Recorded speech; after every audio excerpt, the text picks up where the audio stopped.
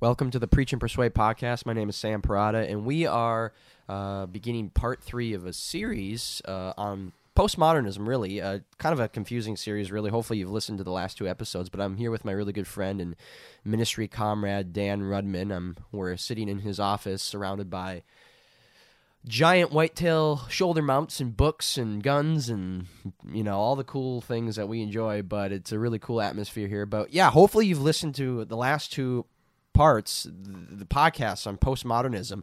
Again, this is a really confusing topic, and we're going to be kind of jumping into more of the application part of it. How does this postmodern theory, how does this worldview, how does postmodernism, you know, this way of thinking affect our society today? How does it actually show itself in our culture, ultimately in our churches and in our ministry organizations and things like that? How does it really show itself? How can you identify postmodern thought in your society? And so I said, if you listen to the last podcast, part 2 of this discussion, I said, we're really going to start to talk about this term social justice. Because really, you know, as I mentioned before, you have postmodernism really is a rebranding of Marxism, which is really weird. That doesn't make sense. Technically, it shouldn't make sense. It's illogical because postmodernism is a rejection of a meta-narrative, which is an overarching story that really defines the whole world or whatever, and Marxism is a meta-narrative, so technically postmodernism should reject Marxism, and in Marxism you have this idea of the bourgeoisie and the proletariat, basically the rich capitalist employer, and then the working class poor person, and that really got destroyed with communism and millions of people dying, but then it kind of went underground. Jordan Peterson likes to say this, went underground, kind of rebranded itself, renamed itself, and now we have what is called oppressor and oppressed, and we have these different group identities, and how that idea, oppressor, oppressed, really starts to show itself as in this movement called the social justice movement. And that's really confusing because we as Christians really like the word justice. Justice is extremely important in Christian thought, in Christian doctrine, in Christian theology. In the Bible, there is this huge idea and reality of justice. It's so foundational to why Christ came to die for us, is that God is just and he needs to punish sin. So it's very, very, very interesting that here we have this movement called social justice, using really biblical words, justice, defining it in very interesting ways. And then if we're not careful, and if we just adopt this just because it sounds good and it seems to be right, we can end up really allowing some really destructive thoughts and theories and doctrines into our church, into our Christian circles, and it's really, really, really destructive. If you haven't noticed, I have a cold, so I'm kind of talking funny. Got this pretty gnarly cold, but oh well, we're still going to talk about these things. So I guess social justice is, again, a very kind of confusing topic. We're going to hopefully try to make some things clear, but yeah, there's a lot of subtleties to it, a lot of subtleties. And we have to really look carefully at definitions and where certain things came from and all this stuff. So do you have anything to add, Dan, before we really get into it? I'm just thinking here. Yeah, I think I appreciate, when you say confusing, or you could say complicated. There's just a lot of layers to it. You go to like a textbook, a philosophical textbook. I'm thinking of one written by J.P. Moreland and William Lane Craig. And, I think they do a good job of saying, if we're going to talk about postmodernism, let's be careful, because it's a collection of a number of different thoughts coming from a number of different fields of study, and you almost have to let each person speak for themselves on it, because it's not like, there it is, 100%. Yep. There it is. They embody that. Yeah. It's not quite like that. It's more, they have these tenets or these movements, or I sometimes think of these tentacles that kind of spread out, or you call them roots, little tributaries. And so I think, Sam, you had said, and I think I'd heard it, but maybe I heard it from you, was, maybe you said it in one of the earlier podcasts too, was that I think Peterson was referring to this. It's not like you go out and see it 100% in a person. Yeah, Right. that's what Peterson says. Yeah. Like, there's no 100% postmodernist person. Right. You're right. Right. And so when we talk about it, obviously, as we have this conversation, this podcast stuff's been fun for me because we're just having a literally conversation here in my office. We're looking outside. For Kansas, we have a snowstorm. I know it's not like North Dakota, Sam. Yeah. It's not like Michigan where I grew up, but it is a snowstorm today and ice all over the window, and it's kind of fun to have this conversation. And so there's so much more that could be talked about. Yeah. Certainly not less. And each one of us, particularly, even how I think about it, there's certain aspects of it that are more important to talk about for me than other things. And so, again, you could probably have a larger conversation with other people in the room and they bring up other tenets that need to be considered. And so for me, with that said, I'm simply, the big issue for me comes back to a couple of things. One is to understand that in some way people would say, and I've had good Christian friends say to me, well, isn't postmodernism a correction of modernism? Modernism, everything's machinery. And then postmodernism has this kind of spiritual tone to it and a humanitarian existential tone. Existentialist means experiential, the soulish kind of stuff. Yeah. And so isn't that a correction? And I want to go, well, in a certain sense, you could say there's corrections, but postmodernism is not the answer to the correction. Right. And I've already said that in the other ones. That's why I'm trying to reemphasize these things. I say, no, there's another option, and it's biblical Christianity. Yeah. It's the way God actually created the world, and he communicated to us about it, that says, of course we have real things that are rational and say machinery. I have a real hand. I have a real body. Jesus had a real body. He took on human flesh. Right. It was real. Right. At the same time, we have a real non-material, metaphysical, again, supernatural, spiritual component, experiential component, existential component. And the beauty to me is that when we go to the scriptures and we read deeply and we understand and God begins to shape our mind, which is another whole discussion about what we could say is the Christian mind, the way a Christian is to think. Right. We have both. Yeah. It's a unified field of knowledge, as it's been said. You could draw a circle and say, oh, no, both fit in here. Sure. And I can actually explain it in a comprehensive way. And so then that's a big issue for me. You'll hear me kind of refer to that a lot. And then the other one that I see that goes with this then is this idea, we could use the word presupposition, and again, in a technical way, I totally know that there's different discussions, but my point when I say presupposition is this, like, what is the beginning point, Right. If we're going to say, I'm going to start my conversation, my thoughts, this is where I'm going to begin. And I begin with God is there.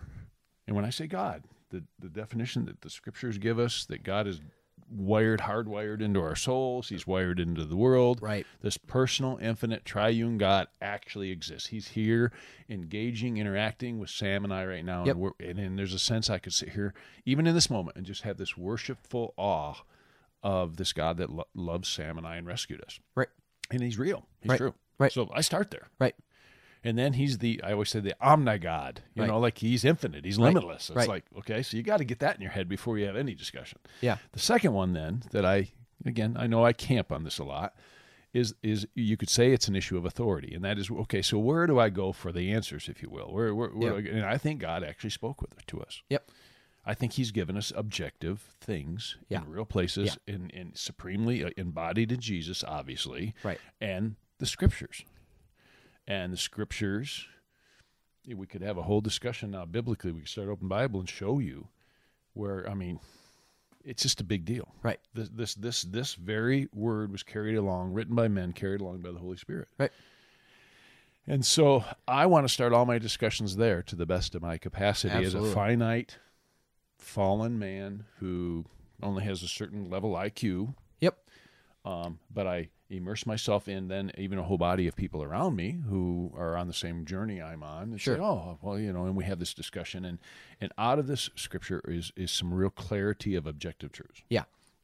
So I'm just saying, as we talk about postmodernity, you have to realize you'll begin to get this sense of like, oh, as we said in the other podcast, postmodernism is like, if you really think about it, it starts with man, and it starts with man's experience. Yep. And what does he feel, and what does he think? And then it kind of I don't know if it morphed, but we could have the whole historical philosophical conversation. But it kind of got to the point it wasn't just an individual; it's this individual as they find other people that are like them. Right. And now you have this group, And it's this group experience.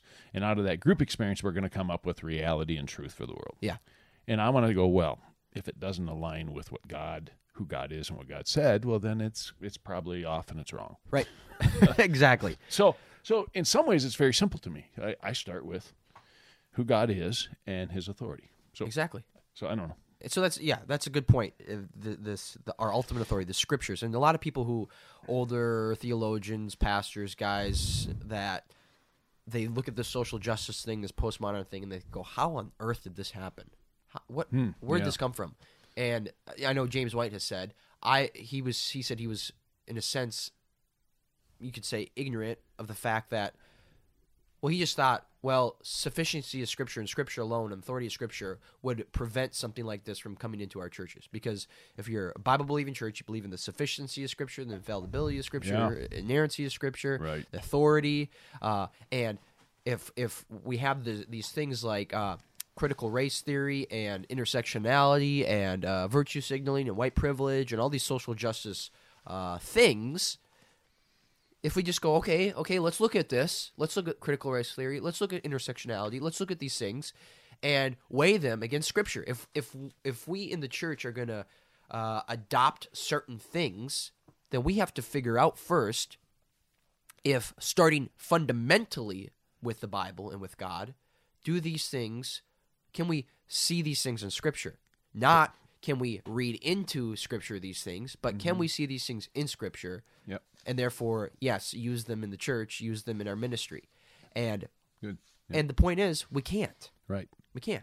And so what ends up happening when you have a church or a ministry or Christians seeing critical race theory, intersectionality, these things, white privilege, whatever it is, if they see them as a valid tool in their ministry, in their gospel ministry, whatever it is, it's not because they pulled them out of Scripture as viable tools. It's because they imposed them on the Scripture and read into the Scripture these things. Yep.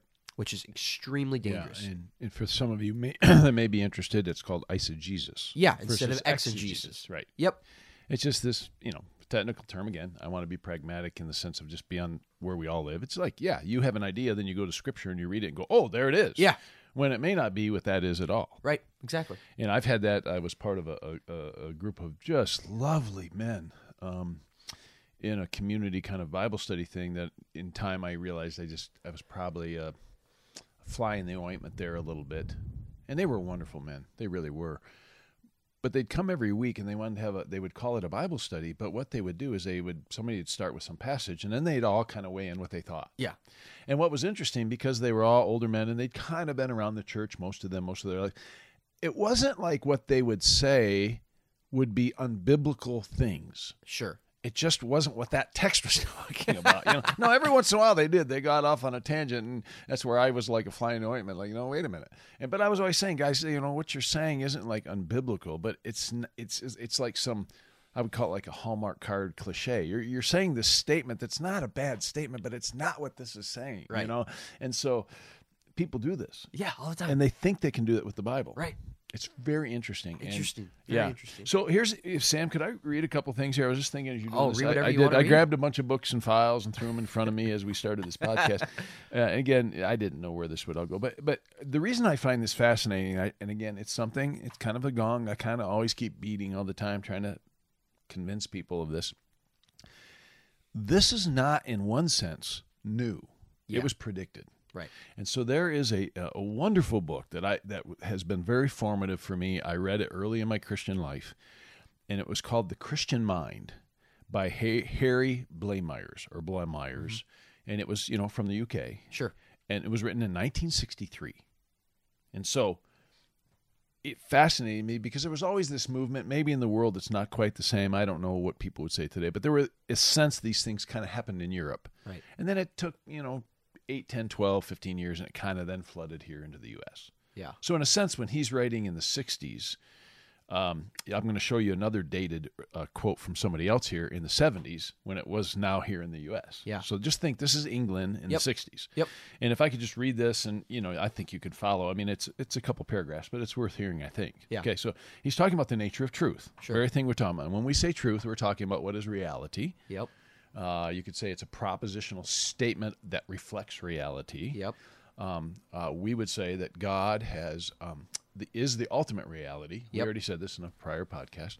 And then he created a world that expresses that reality, is that reality. He created us to know that. He spoke to us about it. Yep. And now our call as human beings on this earth is to glorify God, reflect God.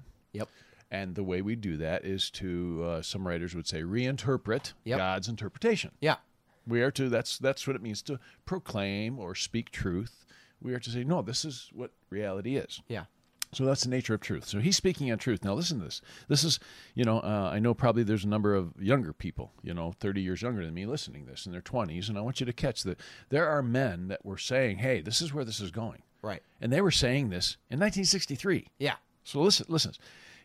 One may say without exaggeration that the failure to distinguish clearly between the Christian conception of truth and the conception of truth popularly cherished in the secular mind has been one of the most unfortunate neglects of our age.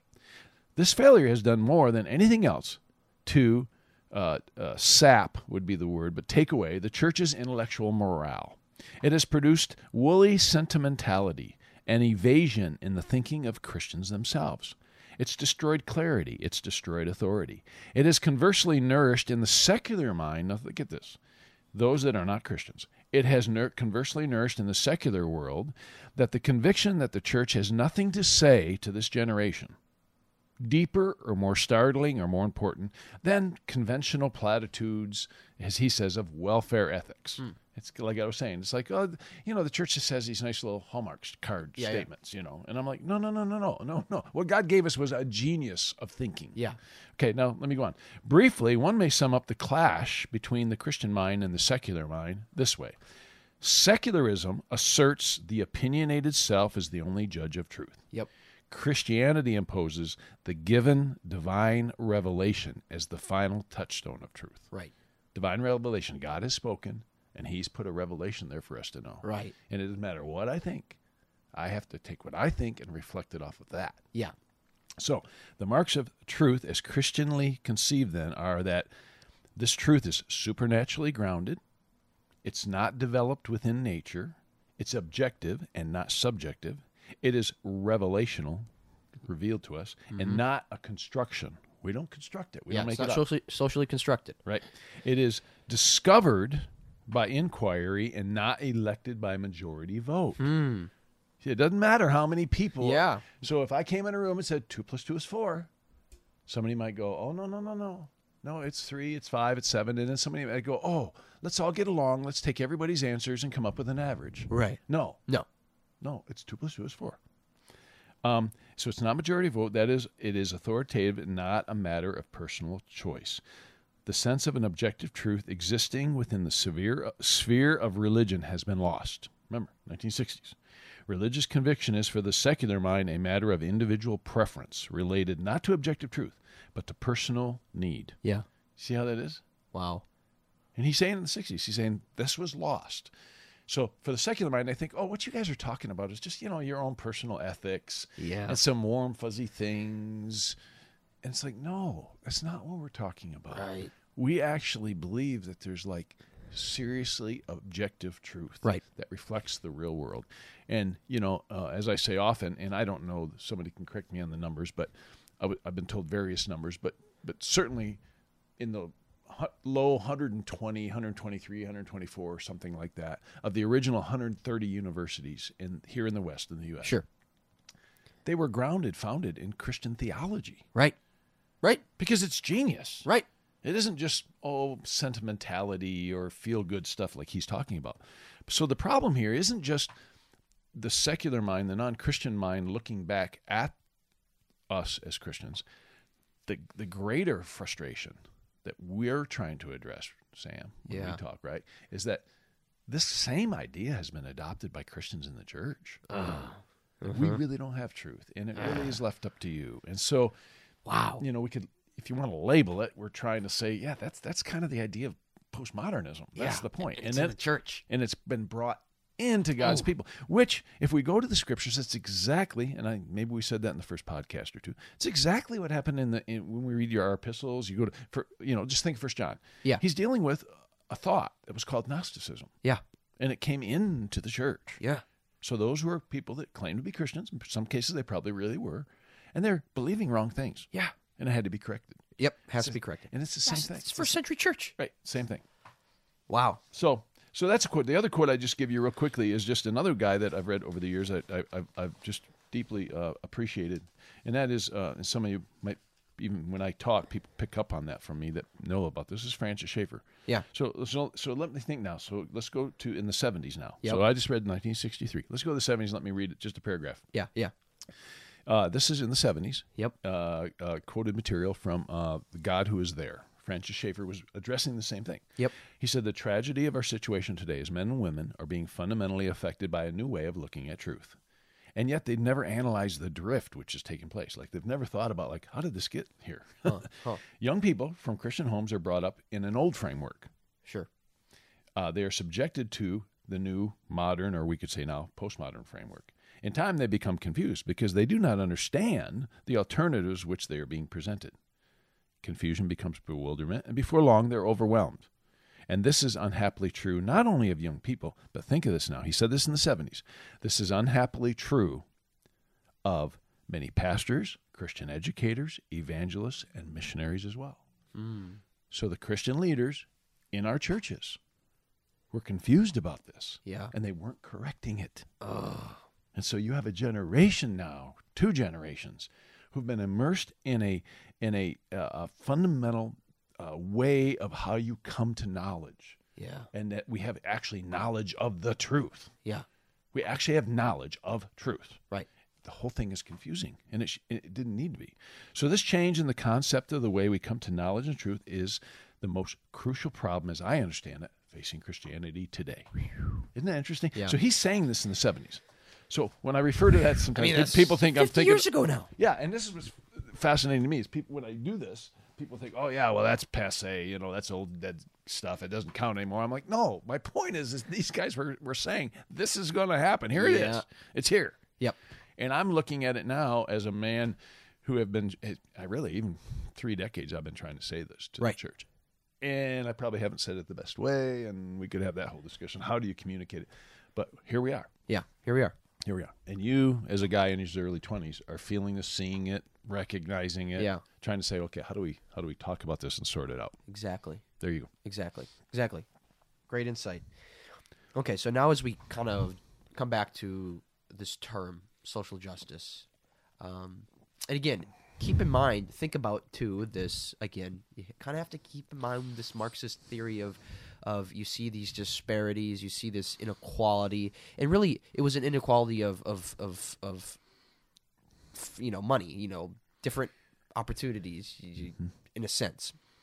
And so now as the postmodernists rebrand that, oppressor oppressed, so what the social justice movement then seeks to do, and this is you can go on, like, if you actually look at, like, secular definitions of it, if you actually go to websites and read certain, like, peer-reviewed articles from the social sciences and all this stuff, this is what they say. This is actually accepted. And I really got this from Voddie Baucham. He says this: social justice seeks 1, identifying disadvantaged groups; 2, assess group outcomes; 3, assign blame for disparate outcomes; and 4, redistribute power and resources to those disadvantaged groups.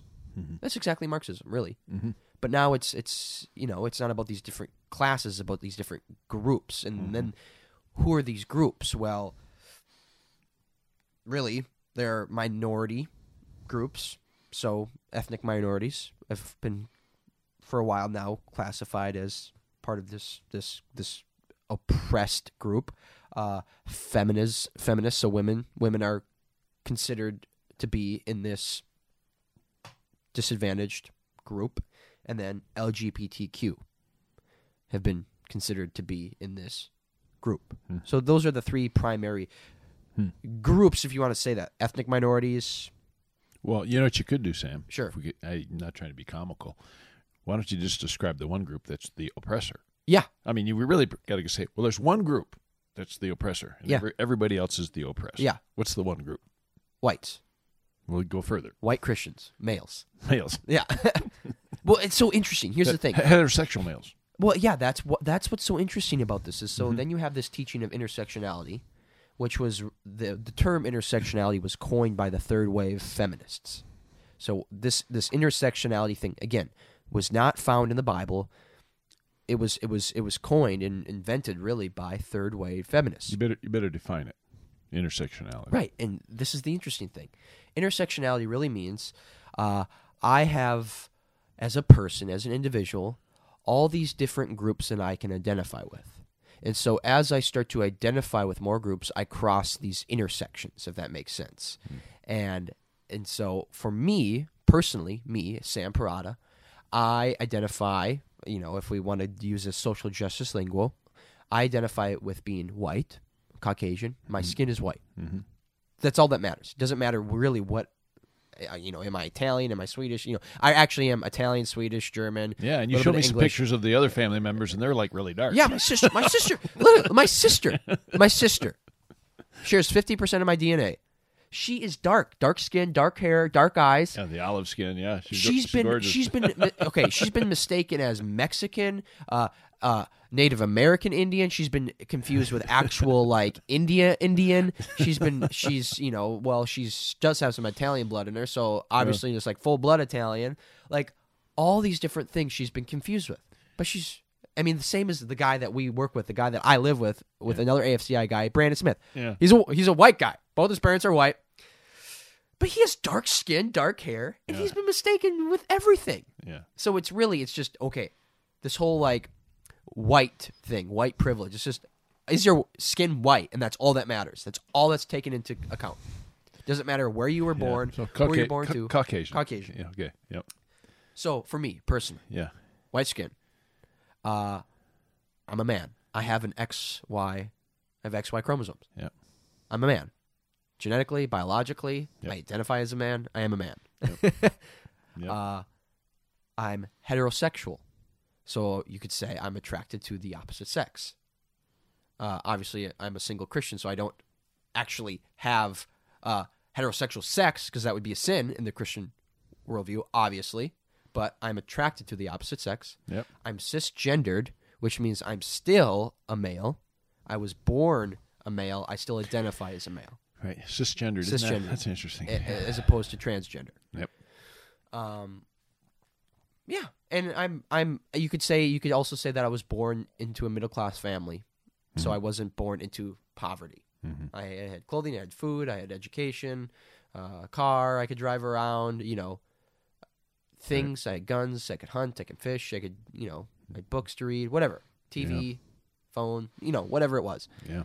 So I had those. I don't know those luxuries in a sense that were commonly attributed to middle class and up. Yeah. And not lower class. Sure. So those are my intersections that I cross through. Yeah. And every intersection that I cross through actually makes me the epitome of the ultimate oppressor automatically. Mm. And none of those things I controlled. I didn't choose that I would be white-skinned. Mm-hmm. I didn't choose that I'd be born into a middle-class family. Mm-hmm. I didn't choose my biological sex. God chose that. Mm-hmm. God knit me together in my mother's womb. He made me a man. He made me a male. Yeah. He gave me an XY chromosome. Yeah. I didn't choose that. Right. And for me to say that I'm not a man would actually be saying, God, you messed up. Yep. Or you would be saying, I have an authority to decide what I want to be. Yeah. I can create myself. And so the beauty of what, obviously, God created you to be something. And so now he said, here's who you are. Right. Here's the pattern. Here's the form. Yep. And now you learn to conform to that. You step into that. Yeah. You take that on. And I it's steward it. And yes, and you become a steward. And that's what maturity is. Yeah. Is aligning with that. Right. That's actually what maturity is. That's what's interesting. Right. To become so for you, it's becoming a mature man. Right. And you'll find areas of your life that are immature. Right. And so I find that very interesting. People who have a lot of this identity struggle, if you look at their lives, they have a lot of immaturity Yeah. in their lives and the way Yeah. they respond emotionally, lots of things. Not, Right. not entirely, but you Right. know, but you see a lot of this. You're like, Right. well, yeah, that Right. would be that because this is maturity. Yeah. God's designed it, Yeah. and then said, now you flourish and you step into that. Step into it. And this the is beauty in that word I just used, and when you do, Yeah. you actually flourish. you flourish. That's the crazy thing. Like you you're actually living the way you're become. designed to live. Yep. Exactly. You will flourish. Exactly. Because again, God created this universe. He created everything. Mm-hmm. He created me. He sustains me. Sustains everybody. Created everything. Created a certain way. So if we live according to that design, Yeah. it's going to cause human flourishing. It really is. That's what it does. Yeah. That's what it does. It's good. Yep. To live according to your design is good. Mm-hmm. And I know I went off, and I don't know if it was the last podcast or the first one on this discussion of postmodernism. I kind of went off on a rant on sexual immorality. The body's not made for sexual immorality. It's made for the Lord, and the Lord for the body. Yeah. So if you abstain from sexual immorality, you will flourish because your body's not made for that. Yeah. My body's not made to smoke meth every day. Yep. And if I smoke meth every day, eventually I'm going to die. And that's what you see with people who put drugs in their body that their body's not made for. Mm-hmm. Their body actually deteriorates and they kill themselves. Yep. That makes sense. We understand this. Yep. What is my body made for? I can't just drink a bucket of bleach, okay? Not made for it. Yep. But if I put some bleach on a white shirt and kid out a stain, hey, that actually works. It's made for that. You know? Okay. Okay, this is kind of an interesting Back to thing. social justice. Yeah, back to social justice and not bleach. Yeah, so that's social justice is defined really by the secular, our world, the secular university, the social sciences. That's what social justice is. Again, I'll read what they seek to do: identify disadvantaged groups, assess the group outcomes, assign blame for the disparate outcomes. So, again, assign blame. So if there is a disparity, if there's an inequality, we could say, if some group seems to have less socioeconomic status or less monetary things than another group, we're automatically going to have to blame somebody for that. But Yep. the thing about it is that if it's already been classified as a disadvantaged group, they are not to blame ever. In social justice, you can never blame that group. So, and this gets really controversial. This gets really controversial, and I know that I'm going to be saying some very controversial things. Maybe some things that really that bothers you. And the point is we have to have the discussion. We have to have the discussion. Mm-hmm. Yeah. And so, obviously, we know statistically that in the black community, there's poverty. There's more black individuals are in prisons. So these are things we can observe. There's fatherlessness in the black community like crazy. Those are things we can observe. Those are statistics we can take. So then we see this and we assess that. Okay, we assess this disparity. Now, who are we going to blame for it? We can't blame in the social justice movement. We can't blame the black community. We have to blame a group outside of the black community. We have to. That's part of how this works for them. So again, in Marxism, we can't blame the lower class for being the lower class. We have to blame the upper class. We have to blame the bourgeoisie for the lower class, nature of the proletariat. And then what do? Well, we take government control, and then we take the money from the bourgeoisie, and we then give it to the proletariat. We have to redistribute the resources. And so again, postmodernism is all about power. So postmodernists have looked at these disparities among all these different groups. Okay, the whites have had all the power lately in our history, in our American history. Yeah, it's called hegemonic. Yeah, hegemonic. So we're going to see them as the oppressor group, and we're going to automatically blame them for all the disparity that we see. And then what we're going to seek to do is try to take that power from them and redistribute it to the disadvantaged group, regardless if it was their fault or not. Yeah. And in certain cases, it was. Yeah. So this whole social justice thing is very interesting. Well, and where it really gets a little convoluted here, Sam, and it gets really discouraging to have the conversation is just that previous few statements you made. Yeah. They would say, Yeah. is because Right. you're trying to pull a power play. Exactly. And you may not even be thinking you're pulling Right, a power play. right. And so you need to be woke, which we can go a different Yeah. discussion down the Oh, road. man. But the idea, you need to be woke up to the fact that actually you are carrying this power, Yeah, this yeah. hegemonic power. Yep. And you actually are the disruptor. You are the oppressor. You Right. are the one. And so the only reason that you see what you just said, Right. It's 60 seconds ago, or because I'm seeking power. Yep. Yep. That's really why. And Exactly. you need to recognize that. Yep. And so that Shame on you, Sam. yeah. And so this is the interesting thing. This is the thing. Okay. Yeah. Oh, Right. I go, whoa. Is that what I'm doing? And then you can ask yourself, if you're a Christian, you can ask yourself, is that what I'm doing? Yep. And then you go, okay, wait a minute.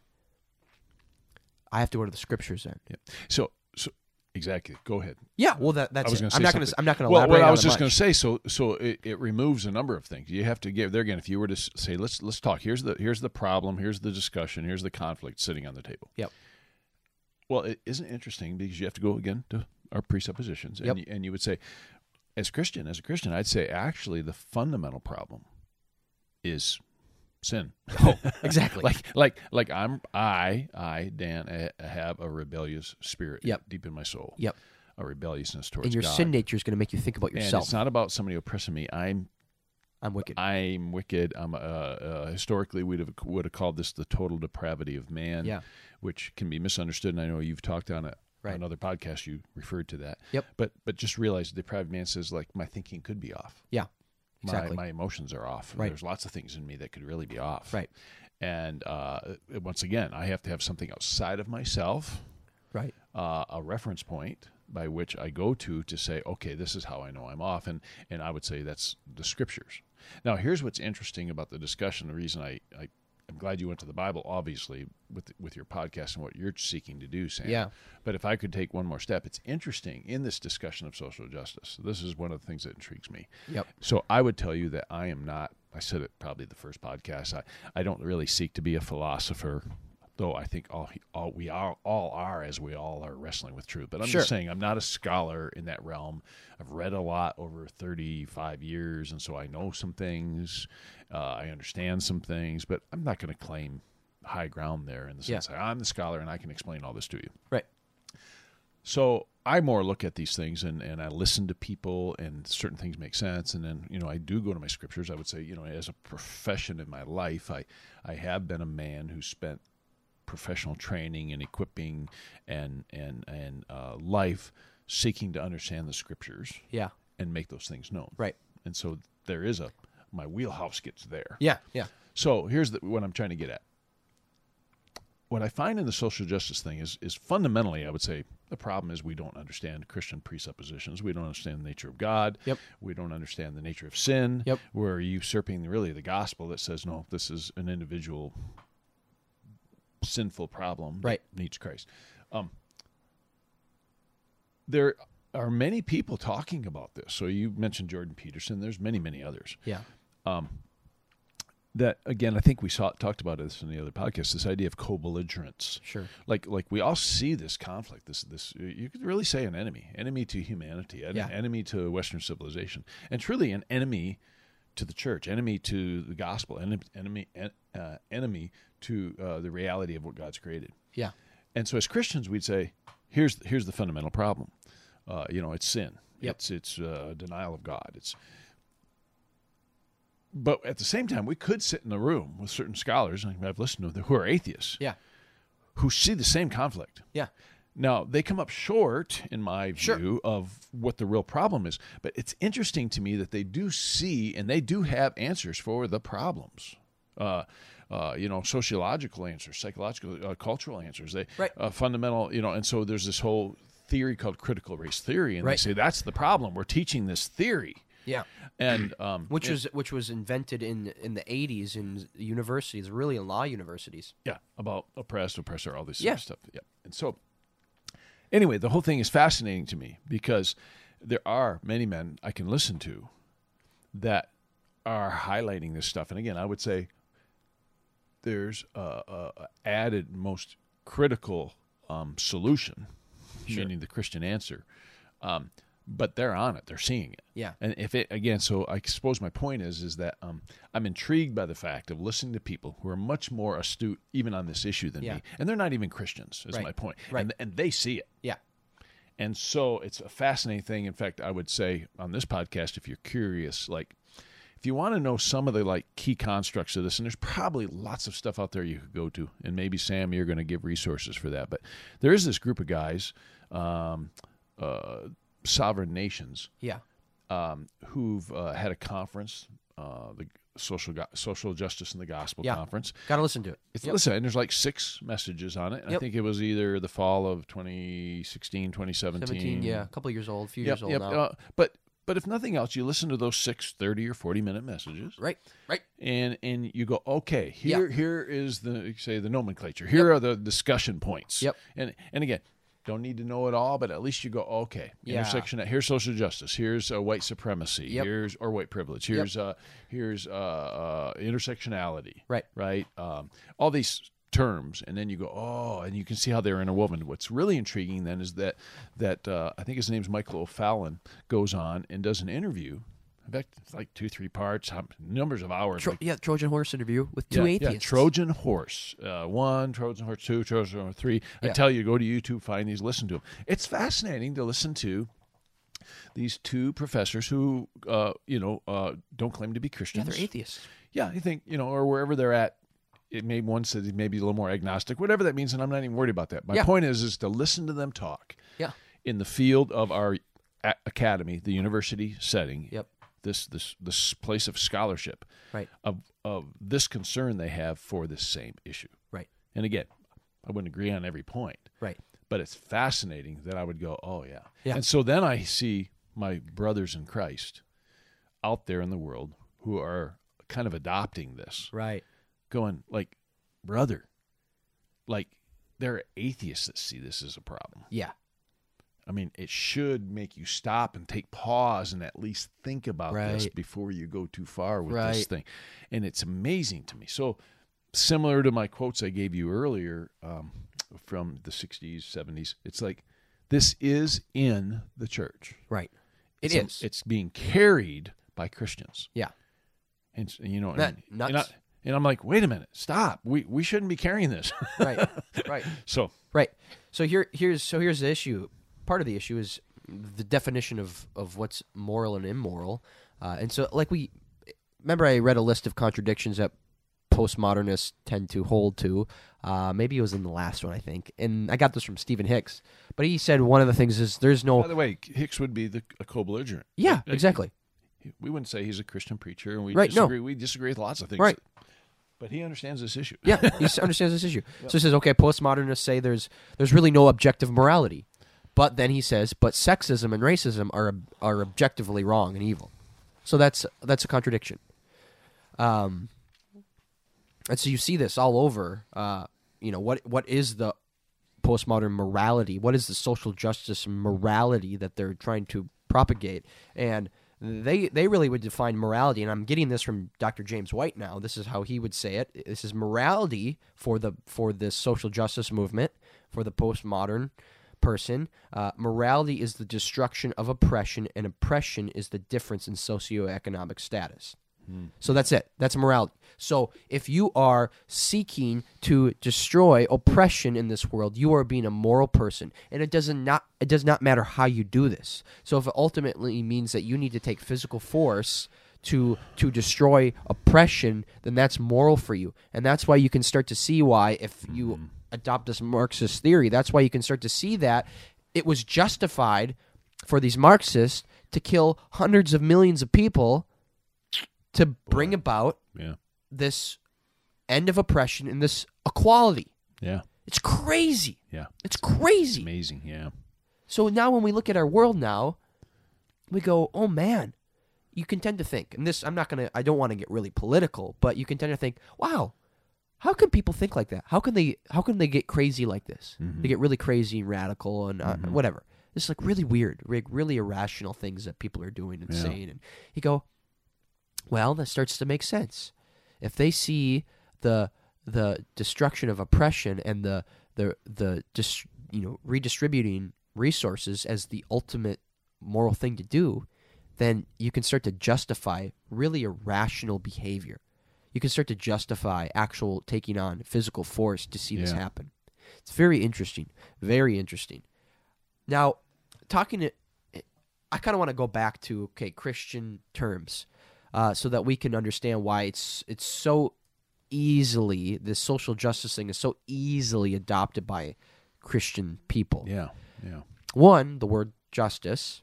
Two, part of what Christians actually see as immoral things. So Christianity really does see, if you want to say, use the word racism, we really do see that as a sin. Like if you want to see a certain, and racism is a very interesting word too. Yeah, you'd have to define that. Yeah, because here, Vodi Bakum, who's black, he says racism isn't even a real thing. It's not even a real thing. You have ethnic groups and ethnic people. Mm-hmm. We see this in Scripture too. You have tongues, tribes, nations, different languages, different people groups, living around the world, different cultures, type of things like that. Mm-hmm. Different ethnicities, but race is exclusively defined by the color of your skin. So whether if you just have dark skin, you're black or whatever. Doesn't matter where you're from, really. Mm-hmm. And there's some nuances to that. But he says racism isn't a real thing. We just have differing levels of melanin in us. So some people have more melanin, so that they have darker skin. Some people have less. Okay, restate that though, Sam. When you say racism is not a real thing, what you? Okay, yeah. So he's saying I shouldn't say race. I should say race. Right. That's what Vodi says. Now, we don't need to get Yeah, but clarify again. He says race is not a real thing. What is a real thing is varying degrees of melanin in your skin. Therefore, you have differing, because we have really, really, really, really pale skin people. Yeah. And really dark skin people. But where I'm getting confused, and I think it'd be valuable. He says ethnicity is a thing. Right. I'm not disagreeing with that. What I'm saying, though, that in our world there is a discussion about racism. Exactly. To say it. So not, I'm saying what you're saying is that's a whole other his topic. Right. What you're saying is his definition. He would say there's really one race. It's called the human race. Exactly. Within the human point. Race, you have people with more melanin or less. Less, and you have these different ethnic groups. But then you have different ethnic groups, and that's a real thing because God tells us that He creates different ethnic groups, different languages. Very good. But there's really one race. Right. One race. Right. Human race. Right. We're all human. Right. We're all human beings, and therefore we are all made in the image of God. We're all equal in honor, worth, dignity, value. Yep, absolutely.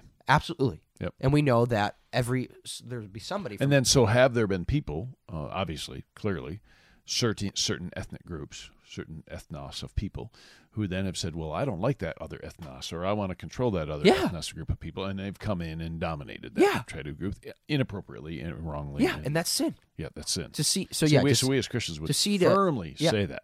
To see any person as lesser person. Mm-hmm. If you don't see them as being created in the image of God, the Imago Dei, with equal honor, worth, value, and dignity, right? That's sinful. Yeah. Well, which is another interesting. I don't want to go off because you and I can go a zillion ways with all this, but I don't want to go off on a tangent. But isn't that fascinating? Because when people talk this way, they're actually adopting a Christian worldview. Exactly. They're actually aligning with reality. We would say, of course, there's this honor and sacredness and dignity of a human person because they're creating the image of God. I realize, and I've heard the discussions, and atheists would hold that too as a high creature and a high creation. We should value this. But even when you say we should, you're making a moral statement. And once again, I would want to go back far enough and go, but where do you get that from? Yeah. And you have to borrow it from the Christian worldview. Well, I think so. Yeah. And that's the thing. It's borrowed capital. Without Christianity, without, again, building your ideas on the ultimate presupposition of God exists. Yeah. Perfect, holy, infinite. Yep. Then this topic of justice is out of place. Yeah, it gets pretty complicated. Yeah. Who's to say? Yeah, who's to say this is just or unjust? Who's to say that people are equal? If you really are a Darwinist, really what you believe is that natural selection selects for certain individuals with higher fitness, which means they are more adept at reproducing and surviving. Yeah. So, really, if this is just the way it goes, and certainly we see in the animal kingdom with, you could say, microevolution, that certain, let's just say you have a mouse on a beach with really light-colored sand, and the mouse has very light-colored hair, that mouse is going to survive. Yeah. because the hawks can't see them. And then you put a dark mouse on that light-colored sand, and they're going to get picked out right away. They're going to get eaten. Yeah. So you could say in microevolution, I don't want to get on a topic of science, but it's going to select against those genes or whatever that's going to produce dark-colored mouses. Yeah. So help me get back where did we take this little juncture here in our conversation? man, where did we take it? Where were you going? Okay, where I was going is, yes, there is a real sin, and we see it. We've defined it. I went off on a tangent of No, that's fine. I'm just nuances of definitions. there are sin, but there is a real sin of or groups of people, right? What we would call racism. There is such a real sin. It as actually racism. has happened. Yeah, it's actually happened. There have been places men have damaged and dominated Horrible injustices. Damaged and dominated women. Exactly, it has happened. and we would call that maybe sexism. Yeah, we're not even denying. We're not denying that. We're saying that's absolutely right. There has been these horrible, wicked injustices. And we would say that from the Christian worldview, God clearly has given us the reference point for all of that. Yeah, So, exactly. of course. Yeah, that's good. We are created equal in honor, dignity, worth, value. Yep. Now, this is eventually I do want to do a whole series on really manhood and womanhood in the as seen in the Bible. Yeah. But we're going to have to naturally pull from some of that biblical understanding of what is a man and what is a woman to really have this topic of social justice, because one of the minority groups in the social justice movement is women. Yeah. So we have to naturally talk about what we would call today complementarianism or egalitarianism. So we do believe that every single person, man and woman, and no matter what color skin you have, is equal in honor, dignity, worth, value. Yeah, it doesn't matter. It doesn't matter. But between man and woman, there's different roles, God-given roles, Sure. God-ordained roles. Yep. So part of what we have maybe today have called sexism or sexist things is just what really is just a different in how God had created man and woman. Yeah. But that's a different topic. Now, so those are real sinful things happening in our world today and have happened throughout history, racism, things like that. Now, this is where it gets really... So that's why we as Christians, and this is what I was getting at, tend to jump on this wagon of social justice. Yeah, Very good. Yeah. there's been great injustices against different races and different ethnicities and things like this. Absolutely. And we do, as Christians, want to fight for justice. Yeah. So that's why we can tend to like, oh, this is an easy pill to swallow. But then here's really a dangerous thing that gets latched onto it. And it's the LGBTQ rights people that get also plugged into this social justice thing. Mm-hmm. Now, again, everybody, and this is a giant presupposition, giant truth, and so you don't misunderstand me, you have to realize that I do think that every single person is created with equal honor, worth, dignity, and value. But then you have certain things that are blatantly sinful behaviors. Blatantly sinful behavior. Mm-hmm. So, here you have a group of people who participate in a sinful behavior called homosexual sex. So they are attracted to the same sex, and then they participate in what is called homosexual behavior, where they are having sexual intercourse with a person of the same sex. Now that is what the Bible through and through says that's wicked, sinful, horrible. Mm-hmm.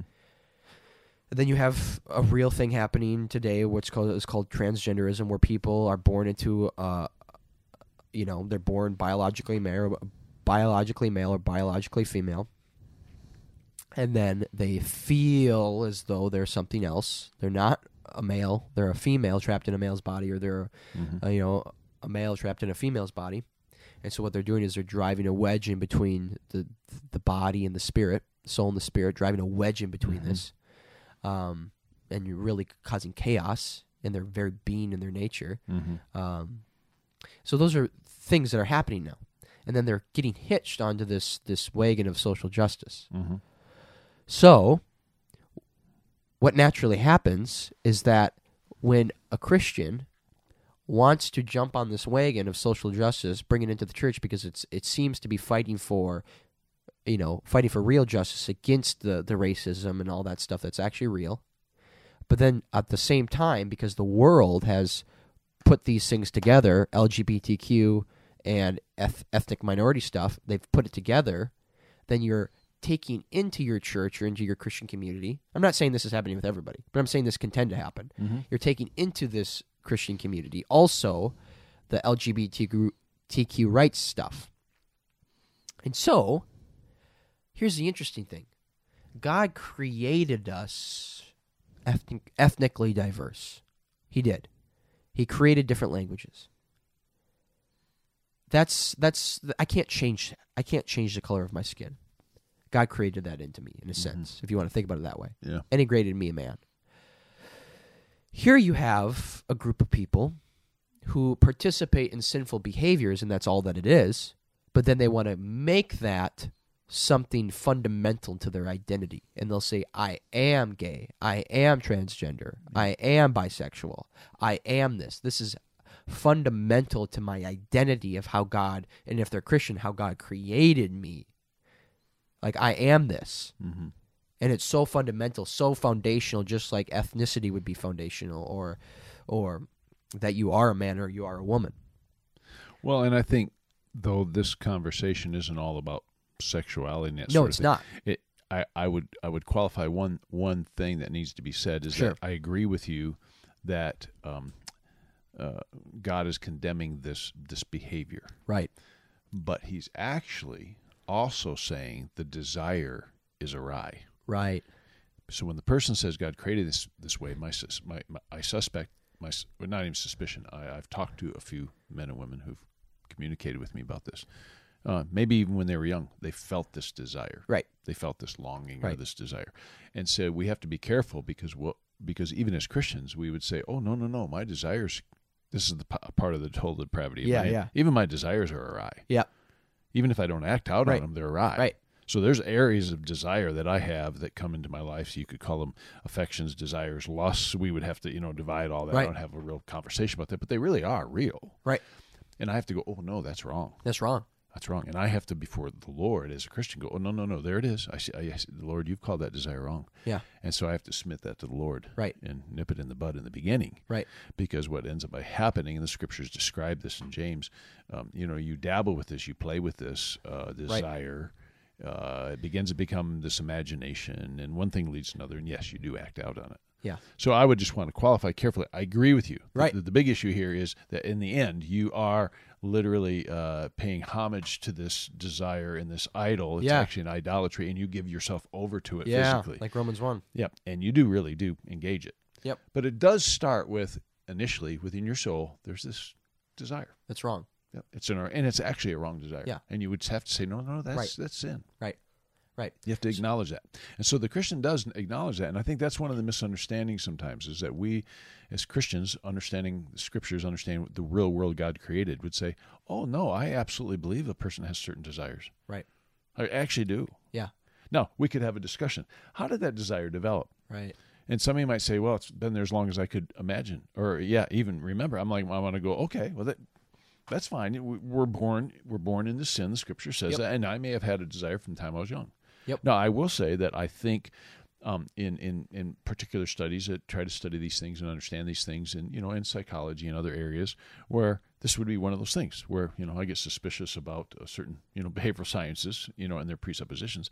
But I think when people do studies, they realize that they're very much in many of this, if not most of it, is some developmental components. Exactly. And again, today we're not trying to get Right. into all that, but there really are. Right. There's some really stark consistencies with people who struggle with these desires when you look into their lives, and there are some very clear, like high percentage components that seem to have played themselves out in most people's lives. So we don't need to go there right now. But I just want to clarify what you said earlier. Exactly. I'm with you on behavior, but I also want to say the desire that led to that behavior is also wrong. Is wrong. Yep. God says it's wrong. Yep, exactly. And so that's the point. It's wrong. Mm-hmm. And so here's the irony of it, or the contradiction of it. Mm-hmm. Here, okay, we have to define justice biblically for this to make sense. Biblical justice, if you want to boil it down, is the righteous punishment of sin and evil and wrongdoing. Could you say? I'm not afraid of the word punishment, by the way. Sure. But a righteous action Action. by God, or a righteous response. Yep. to, you could say sin, but Yep. you could even put that in parenthetically, evil. Evil. Yeah. So God has a righteous, right, good, Right. perfect Yep. response Yep. to evil. Evil. And that is Justice. justice. Exactly. Very good. So, I like that. yeah. Huh. Very simple. Yeah. So, here's the interesting thing. This is fundamental to the gospel. Mm-hmm. The Bible says, and this is total depravity again. Go back and listen to the podcast on total depravity. Mm-hmm. We're all born sinful. Mm-hmm. David says, I was conceived in it. We have these sinful natures. Every part of us is affected by it. Yeah. Our minds, our wills, our desires, our emotions, Yeah. like Dan just said. Sinfulness, yep. We're sinful to the core. Yep. Again, that does not mean that I'm as wicked as I possibly could be, because God has this very amazing restraining grace Yeah. where he keeps us from going as far as we actually really could go. Yeah. I could be way worse than I am, and thank the Lord that he keeps me Yeah. from going to horrible places. So that's the point. That means that Can I qualify? Yeah. Add something that? Qualify Yes. it. Well, even just as I get older, I've thought about this a lot. Like, okay, so I'm not as evil as I could be. yeah, Number one, but every part of my being yeah, has been tainted by sin, it's been tainted by it. Yep. and it's not just my moral will. That's Right. the thing you have to understand. Right. This gets It's not confused just even not my in outward actions. aspects of historic Christianity or the Christian movement for 2,000 years. There's been these movements of people who would still claim to be Christians, but they would have a little bit different view of that, and I would disagree with that. I would Right. say, no. It's not just my moral will that's been Right. tainted. Even my mind. In my mind, yeah. My mind has In been my, affected. my desires. Grace. The point is, all sin falls short of the glory of God. Oh. Every human being is Oh, in yeah. this situation. Yeah. And so true justice, biblical justice, because we're all sinful, Yep. is that God gives us the consequences, which is death, which is spiritual separation, Yeah. which is hell. I mean, I Yep. went through that really quick, but we all deserve to go to hell. We all deserve the wrath of God to be poured out on us, Separated from God. separate from God for Absolutely. eternity. Absolutely. We deserve this. Yeah. We Yeah. deserve this. Yeah, and God would be outside of his character if he didn't. If he didn't, right. If he didn't, he would be doing something unjust. It would be Unjust to be. He would be unjust not to bring justice. Think about it. Exactly. It's really, that's a subtle conversation. Exactly. It would be wrong. It'd be wrong. It It'd would be literally more be wrong within his very, and he can't do that because of his very nature. Right. Again, omni. He is infinitely just. Like, Exactly. perfectly just. So, So isn't that a wonderful thing? Yeah. Actually, it's wonderful. Like we've all been burned by Right. somebody or lied to, or Right. we've all had injustices Right. in our life. Nobody gets off. right. Nobody gets off. When it's all said and done, it is all. gonna Nobody be gets off. It's all Every gonna be- sin will be punished. It'll be accounted for. And sin isn't this. You can't separate sin. You can't pull sin outside of a person and then, well, this sin is something other than you, and therefore I'm going to take it out of you and punish it apart from a person. Sin is what's the word I'm looking for? I don't know. Say it again. It's What like was if I this- want to punish Dan Rumman's sin, Yeah. I can't take that sin and just take it out of a personality and then just punish it. Has to be punishing a Oh personality. yeah. Well, this is this is another discussion, but it gets to the great dignity of a human person. Yeah. Like error, falsehood, any of Right. these sort of things. They're not disembodied. That's what I meant. Disembodied. They're not disembodied. Like Right. no, I made this decision. Yeah. Yeah. Yeah. I'm it's- wicked. These things are embodied. Now, again, what I was trying to get to earlier is that also sets up the reality of a tremendous dignity, Right. and that is like embodied. It can be love. Like I actually can love. Yeah. I actually can Right. sacrifice and do something Yeah. incredibly profound Right. in this world. Yeah. Because God's created man to do that. Right. Like I can actually participate with God and do some amazing things. But that also sets up the fact that that I can do the opposite. Right. Yep. So, Yep. okay, wrap it back up. So here's the point. At the end of the day, I mean, when we think about this too, we see all these injustices, injustices, or whatever you want to say. We do see racism. We do see sexism. We do see anger and murder and adultery and sexual immorality and genocide and rape and all these horrible, wicked things. We see these things. We know they exist. We know evil exists. We really do. And when you really think about the justice of God, every single one of those will be righteously punished. Oh, yeah. Every one of them. Yeah, and maybe you've heard this in the justice system, meaning like our incarcerated, like judicial systems. Like, and maybe you've heard this, but it really is true. Like, justice delayed is not justice denied. Yeah. Like, we try to apply justice in the world. Like for over 20 years now, I have been in the corrections system. Yep. Going to jails, Right. prisons, but literally, virtually, almost every week 40 to 45 weeks a year. Yeah. I'm in the jail system. And you've been doing that for like every 20 week. years. Every week. Yep. Meeting with men. Yep. And it really is profound in large measure how much justice really does get done. Yeah. Like, there is a lot of justice guys. I mean, Yeah. I live in a pretty safe place. Right. It bothers me when I amazing. see a young generation complaining about the U.S. and different justices and injustice. I'm like, hey, there's a bunch of countries you could go to right now Right. that you would find it unbelievably unjust. Oh, yeah. Crazy. Awful. It's crazy. So I live in a pretty just place where, yes, there's things even within our system. So I'm just saying that. Yeah. I have that sense around me like, wow, I even in a human institution, we do fairly well. Right. Okay. With that, go ahead. Right. So the point is, all sin will be punished. Now, the thing that distinguishes the Christian from a non-Christian is that sin was punished on Christ. Yeah. It wasn't that it's not punished and it's not just let go. Right. No, it wasn't just let off the hook. It wasn't just brushed under the rug. Yeah. God would be unjust to just merely forgive somebody if that sin that he's forgiving was not punished. Yep. He'd be unjust. Yep. That's the gospel. That's grace. Christ, in our place, was punished Right. for our sin. He who knew sin became sin. Yep. My sin, Dan Rudman's sin, was on Christ 2,000 years ago, punished by God the Father. His holy righteous wrath was poured out on sin. He did not. What is the verse? He was pleased to Crush his son. to crush his son. Whoa! Oh, Yep. that's justice. So this is this gets me all fired up, Dan. I can't tell that. Oh Sam. man, I I'm can't- getting fired up right now. This is the I can't tell that. This Sam. is so how ironic and deceptive is making something that's wicked something that's just. So here you have a sinful, wicked behavior, homosexuality, and I'm not afraid to say it. Yeah.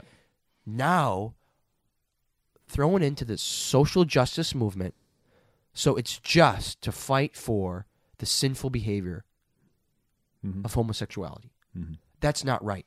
Yeah.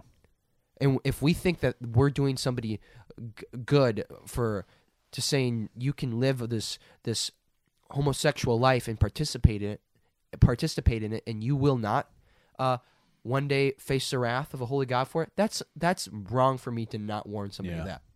Yeah, and I think the difference is because if I took two steps back Sure. and said, you would say the same thing, that a sinful behavior of heterosexual Sexual immorality sexual immorality outside of marriage. outside of marriage, Absolutely. or after marriage, and then you engage in stuff that you shouldn't be engaging in out Yep. in the world, adultery and other I would say things. the same thing. So you'd say the same thing. Yep. But particular here, Yep. I'm just reemphasizing. I think what you're saying Right. is that this behavior, Yeah.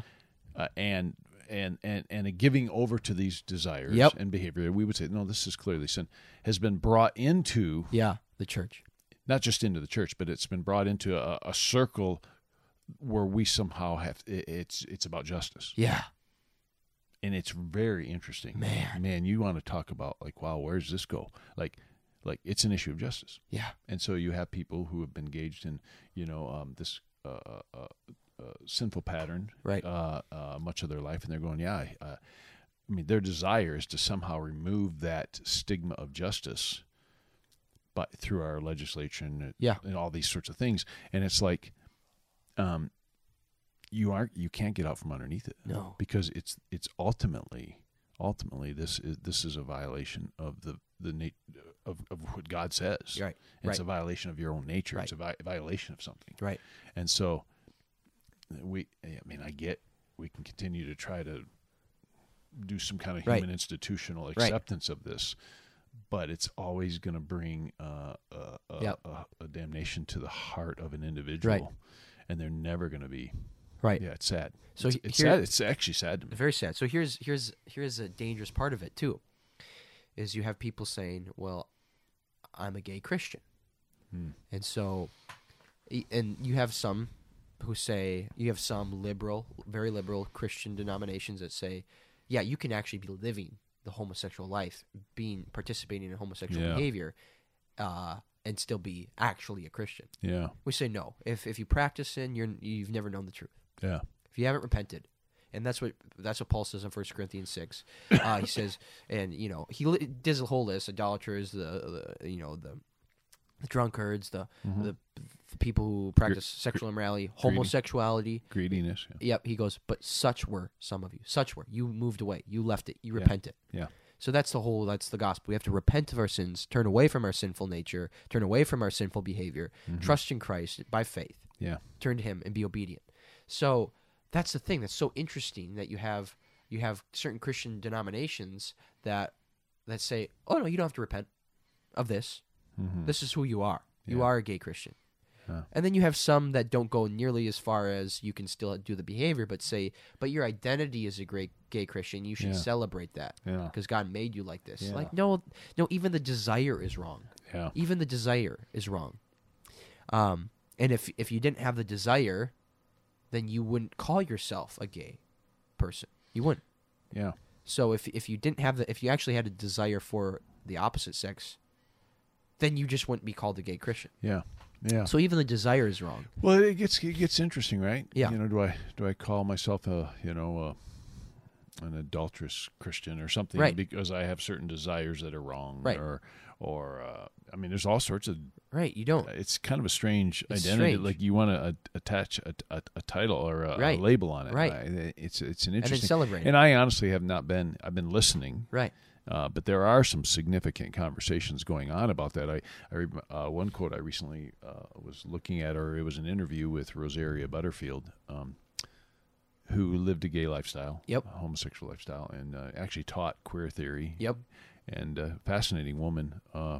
God rescued her, and she turned from her sin and came to know Christ, and has lived this really wonderful life of a mother and a wife and a mother now, and she speaks on this a lot, and of course takes lots of hits for it. But she was speaking about this idea of gay Christianity. She actually called out a few names that she said, I just don't think I agree with them. And her statement was something like